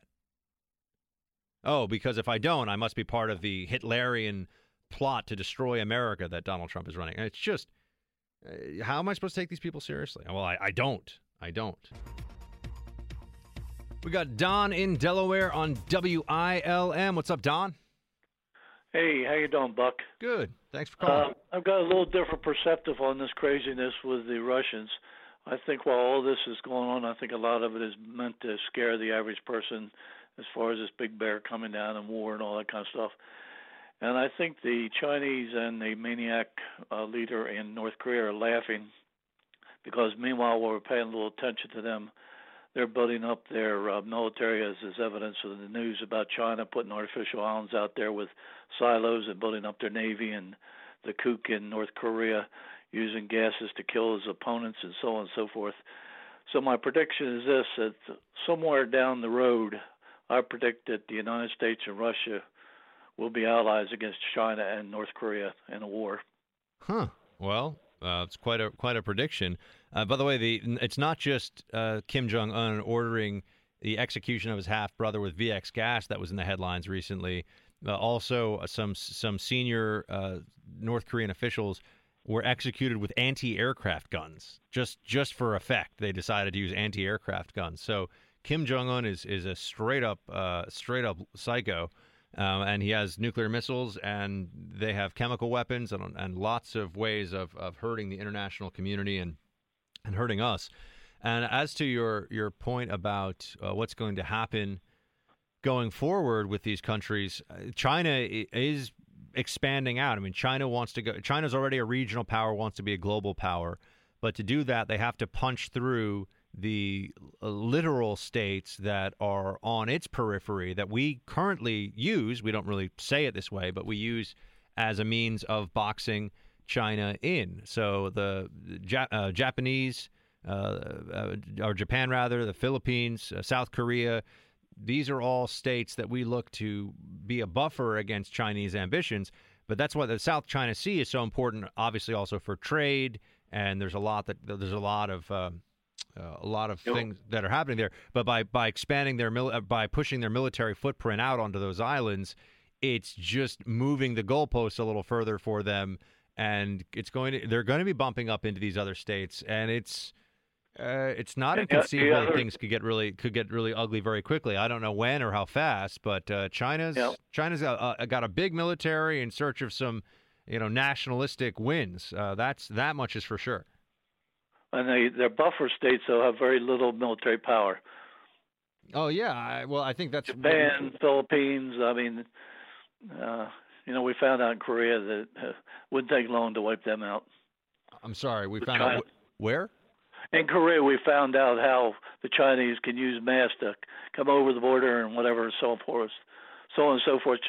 Japan's not been allowed to rebuild, and Philippines never have had a really strong military, and so there's not too much of a buffer around. It is interesting that we talk about a one China policy with Taiwan, and that call to the Taiwanese premier by Trump early on got a lot of people's attention. But we've been selling the Taiwanese advanced missile systems to deal with Chinese aggression. So we're got a lot of stuff going on there. Dom, we gotta hit it into a break now. But thank you for calling in from Delaware. If you haven't already, please subscribe to the podcast of this show. Even if you're a live listener, you can listen to the whole show and listen to it whenever you like. You can share it with friends. iHeart Radio app has it. You can also go on iTunes, type Buck Sexton with America Now in, and then click subscribe. And it is like a vote of confidence for the show. Every one of you who does it, you are giving me a high five from wherever you are. So please do me that favor and give that a shot. Team, we've got another Freestyle Friday guest coming up. Ooh, it's going to be a surprise because we keep it spicy on Friday in the Freedom Hut. Be right back. We've already had a specialist in space travel, an expert in species die-off. Now it's time to talk a bit about robotics. I'm sure you've seen the Terminator movies, lots of other movies out there, including the, I think, pretty terrible I Am Robot with Will Smith. Isn't that what it's called? There's also I Am Legend or iRobot, sorry. Gosh, come on, old man Sexton, get it right.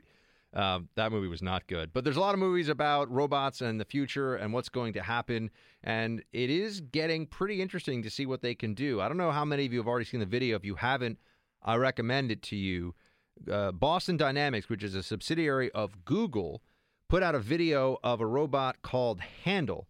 It stands over 6 feet tall, can go 9 miles an hour, and jump 4 feet vertically. And it's pretty amazing what this thing can do. How far are we from the T-100 or the T-1000 or T-800? I forget what the models are from the Terminator movies. So let's talk to somebody who actually works with this stuff. We got Dr. Scott Koziol. He's assistant professor of electrical and computer engineering at Baylor University. Dr. Koziol, great to have you. Hey, thanks, Buck. My pleasure. So this Boston Dynamics robot was called by the CEO, and anyone who hasn't seen it, I'm telling you, go home, check it on YouTube. You'll be like, whoa, nightmare-inducing. That was a quote.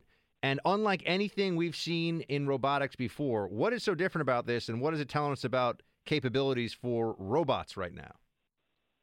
Yeah, well, what's kind of interesting about this robot is it's got feet that are made out of wheels. So it's got wheels for feet, and it can bend its legs, and it can also bend its waist.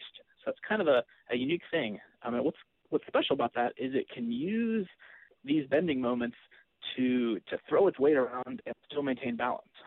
So it's kind of a unique thing that you don't see in a lot of humanoid robots that can do this, and also do it really quickly. So it's moving fast. It's always stabilizing itself. Now, Dr. Koziol, how far are we from robot? Because right now we've gotten used to drones being a part of modern warfare. Lethal drones are flying in the skies over any number of places, and I'm assuming people don't often think about this, but the world is going to be very interesting when these get cheaper, easier to build, easier to control, and other countries begin using them too, because it changes the calculation for kinetic strikes when a country doesn't have to risk a pilot and can just put a drone up in the sky and shoot a missile at somebody.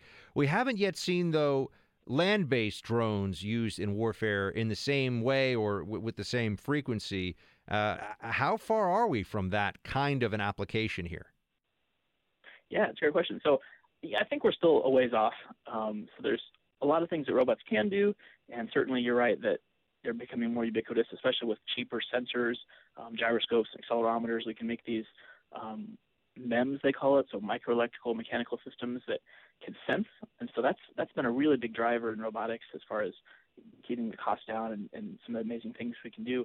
But we're still kind of a long ways from iRobot, from the Terminator actually being able to outwit humans at this point. There's still I know that's a ways off, but how we've got drones that can run alongside. I mean, not drones, robots that can run alongside human beings. If you put a camera system on it and some sort of offensive weapon, machine gun, some sort of missile launcher, the technology, it seems, already exists for land-based drone warfare. We just don't see it used yet. I mean, I've seen it used in bomb disposal teams. They use robots that aren't particularly advanced, but they can do some pretty interesting stuff. Right. Yeah. Yep. That's definitely one benefit, like the PackBots and things that iRobot is making and helping the troops. It's definitely a great thing. I think we're still kind of a long ways from. For one thing, you have to power a robot, so you have to think about what kind of power source am I going to use to put these things out in the field. So that's something you always have to think about. And then there's just sensing and thinking and acting, all those have to kind of work together and to make something that's sort of feelable. So, but when am I going to have my own little personal, like, Jeeves the butler as a robot? When does that happen for me? I'm thinking about the Jetsons now, where I got somebody. I need to clean up more after myself. It'd be great if there was a little dude I could just say, hey, go vacuum, and like if Siri combined with one of these Boston Dynamics robots, and now all of a sudden I've got somebody making flapjacks for me and vacuuming and doing fun stuff. Well, you are in luck because they do have robot vacuums that you can buy anywhere from $100. Yeah, but I don't wait. Like I mean, like a little more than we're talking about cleaning some windows, lifting up the mattress. A little more ornate than just a little light dusting. I'm not sold yet, Dr. Koziel. Well, it's early yet. You got to keep me in my career, so we don't want to get it too fast. But we're still a little ways. But the things like that we can do with localization. Some of these more expensive robots, for example, can use this thing called SLAM. So it's simultaneously mapping your house and figuring out where it is within your house at the same time. So it can figure out where it's been and what it's cleaned, and so that step by step we're kind of getting to that place. Are there medical applications, by the way, for the kind of technology we're seeing used by Boston Dynamics here? I mean, I've seen some at least mock-ups of how surgeons might be able to use mechanical arms, and it's all controlled through AI. And is that already happening, or is that going to be happening soon? Right, yeah. So there's the Da Vinci surgical system. So it's sort of this robotic assistive device for doctors.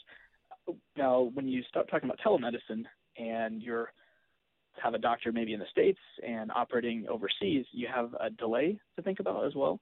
So the extreme case is if you send a message to a Mars rover, right, it's going to take a long time to get that message back there and back. So in a smaller scaled version, there is some delay with transmitting those signals and sort of this feedback that doctors need.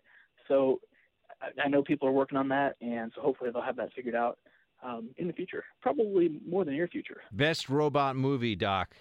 We've been asking all the experts tonight what their favorite movie in their area of expertise is. So best robot movie is what? Best robot.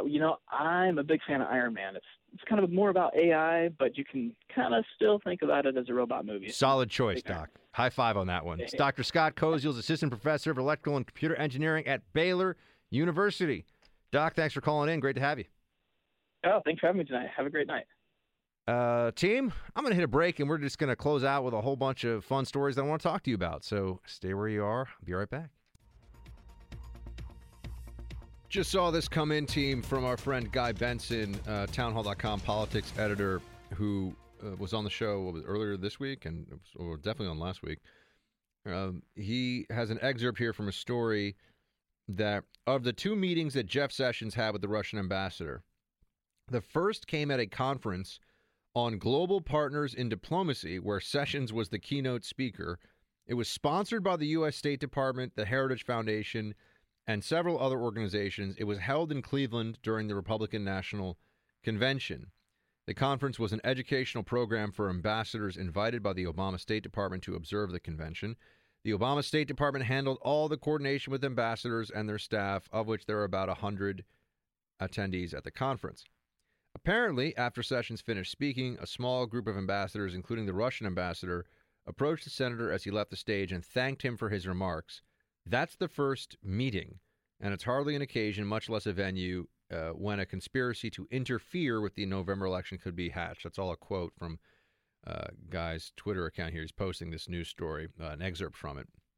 I just want to note that as we find out more about these Russia contacts with Sessions, and as we find that they are innocuous or understandable, justifiable, you're not going to get, there's never any way to unring the bell here. All the stories about how the Kremlin is controlling the Trump administration and there's this massive conspiracy that goes to the very, very top, they won't stop. They're not going to say that they're going to rethink that. They are completely invested in that narrative. So just wait for next week. There'll be more fights over this, and I'm sure they'll find that somebody who once worked for Trump somewhere also had a friend who went to Russia, and they're just going to be dredging up whatever contacts they can, anything that they can find in order to they just got to keep the narrative alive at this point. because people come to their conclusions. If you don't like Trump, you think he is a Kremlin agent or a Kremlin stooge or working alongside the Kremlin, whatever. If you don't like him, there's a high likelihood you will believe that story. If you hate this administration, you're looking for a reason to hate the administration beyond all the ones they've already given you, I might add, because they've already been saying that he's a sexist, a racist, a bigot, a homophobe, all that. But now on top of that, it has to be that he's a traitor. They've gone for the ultimate. I mean, they haven't called him a murderer yet, and I think it's interesting that we should note that they were calling Bush a murderer before Trump. Bush lied, babies died. You will recall that. That phrase, I'm sure. And all the stupid left-wing protesters out there, that was one of their favorites. All right, I wanted to get off the political topic because it is Friday, and I know a lot of you are getting ready for your weekend, or maybe your weekend's already gotten started here. There are some subjects that I have very strong opinions about that I just can't keep to myself. And one of them is over the food fight that the FDA is involved in right now. When somebody says to me that they drink milk, I assume that they're referring to at least a fluid that comes from the udder of an animal, right? That's how you, for me, that's milk. And dairy farmers, whether it's goat, cow, or any of the others, I will say I drink goat milk sometimes. It's actually quite nice, a little tart. But dairy farmers are, this is a federal government issue. The FDA has to weigh in on this because dairy farmers don't want all the other, quote, milks to be able to call their drinks milk. Now, I don't know how many of you have strong opinions on this, but I got to tell you, I think that almond milk, which I also have had sometimes, should be called almond drink or almond juice. I remember learning as a kid that, Yoo-hoo was not in fact chocolate milk, it was chocolate drink. Almond milk should be called almond drink, or if you want to call it almond water, because you have coconut water. To me, you can't be milk unless it can't be milk unless it's from an animal. And once again, second Ron Swanson quote from Parks and Rec on the show today, skim milk is water that is lying about being milk, which I think is also true. I drink whole milk. That's the way to go. But this is a big fight that the FDA has to get involved in. And it's fascinating when you read a little bit of the history of this because it extends beyond milk. There are all these different foods now that people want. They want the association for the substitute kind of food, but they don't want, or they're not serving the actual food. So milk and sausage are where a lot of these fights have happened. And if sausage can be something that is not meat-based, nothing is sacred in this world anymore. Sausage is, first of all, a much maligned meat, but people say, you learn how to make the sausage, and sausage is all the leftover. Good sausage is fantastic. But it has to be meat-based. You can't give me a sausage that's made out of tofu or what's the other? I'm trying to remember the other kind of thing that they put. I can't even remember now. What? Oh, no, well, chicken sausage is sausage. Oh, I'm being told chicken sausage is not sausage. That's nonsense. If it's from an animal, look, obviously the gold standard is some sort of red meat-based product for your sausage, but I think chicken sausage is okay. There's some other substitutes that they try to get going, but they had a big fight with the FDA over a product called Wings, which was spelled WYNGZ,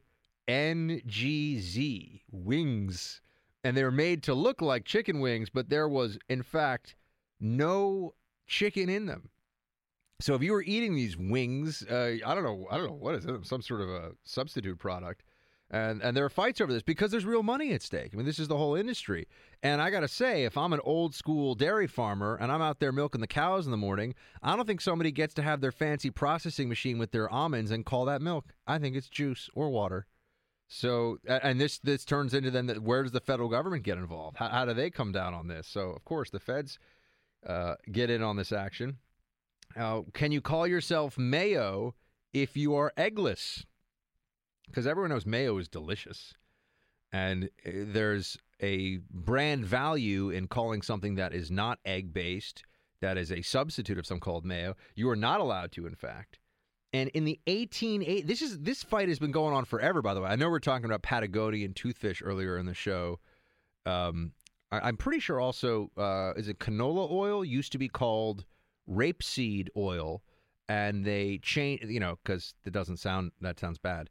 And they changed the name to canola. I think it was canola oil, but there used to be an oil you cook with called rapeseed oil, and they got rid of it because of the name. And a much more effective product after that. And the same thing, of course, with the Patagonia toothfish. What you call your food matters to people. It brings up certain, when somebody says, Buck, Applewood smoked bacon, I start to say that's a fantastic, I don't even know what we're talking about. It's a fantastic idea. It's exciting, and we should all get behind it. But back in the 1880s, this is because of some of these fights that have broken out recently. There have been some news reports on this. CBS has done one here. Back in the 1880s in Wisconsin, the cheese state, right? Isn't it is it known as the cheese state, or am I just right? And if you like the Green Bay Packers, you are a cheese head, right? Yeah, I know some things about some stuff. But there were fights over whether you could over margarine. They wanted to call margarine counterfeit butter. Them's fighting words. I got to say, I totally agree with that, though. Margarine, gross. Not a margarine guy, never have been. If you're going to eat something that looks like butter, it's got to be butter. I don't even go with that. I can't believe it's not butter stuff. I like butter. So you have cow milk. There's a fight over that that's out there. Eggs, you've got to have, I think you've got to have eggs for it to be mayo. And even whether you can call something yogurt or not, based on whether it has a milk protein concentrate or actually yogurt. These are all the fights that break out, the fights that happen, everybody. So I think of the nut-based milks that one can have, Brazil nut milk is probably my favorite, but that's a little fancy. Almond milk is also quite good. So the federal government gets involved here, and they tell you what you can and cannot say about your food. I'm somebody who just always tries to fall on the side of, I kick it old school. The way that it has been, all the stuff that we have been eating for a long time, and I'm not strictly paleo, I'm sure many of you know what I'm talking about. All the stuff that we can grow or that comes from an animal, that's what we want to be eating. This chemical-based stuff for me is, I have misgivings about it. And I do not like the association of things that are tofu-based, pretending that is somehow a meat patty. No, it is not. It is perhaps better used as a sporting implement like a hockey puck than for human consumption. I've just never. People have tried to sell me on veggie burgers. I have tried many a veggie burger. Let me tell you, there's nothing burger about that compressed whatever it is. It's not how I get down. I'm celiac, so I can't eat gluten. I otherwise get very sick. So I'm sensitive to people having allergies about different foods and food groups. But my food talk here, they've thrown the team's thrown the music on early. This is what happens when I go off the rails. But the whole vegetarian thing, I don't know. I don't know how people do it. I mean, I'm not judging. I mean, maybe I'm judging, but I'm not judging. I don't know how anybody goes that route, though, because meat is delicious. And you know how fired up I got about Trump ordering a steak well done and eating it with ketchup. That's like sacrilege. All right, team, that's it for my little food lecture today. Wait, no, you can't call in. We're at the end of the show. Download the podcast, though, please. iTunes, type in Buck Sexton with America Now, click subscribe, share it with a friend. I'll be back with you, obviously, every day next week. Same time, same place here in the Freedom Hut. Have a great weekend, everybody. Shields high.